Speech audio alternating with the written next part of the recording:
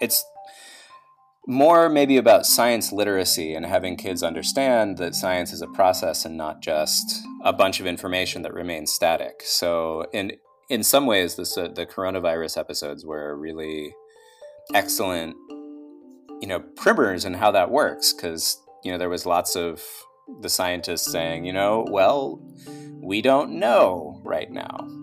We don't know for sure. We're going to keep looking and find out more, but this is what we think right now based on what we've seen.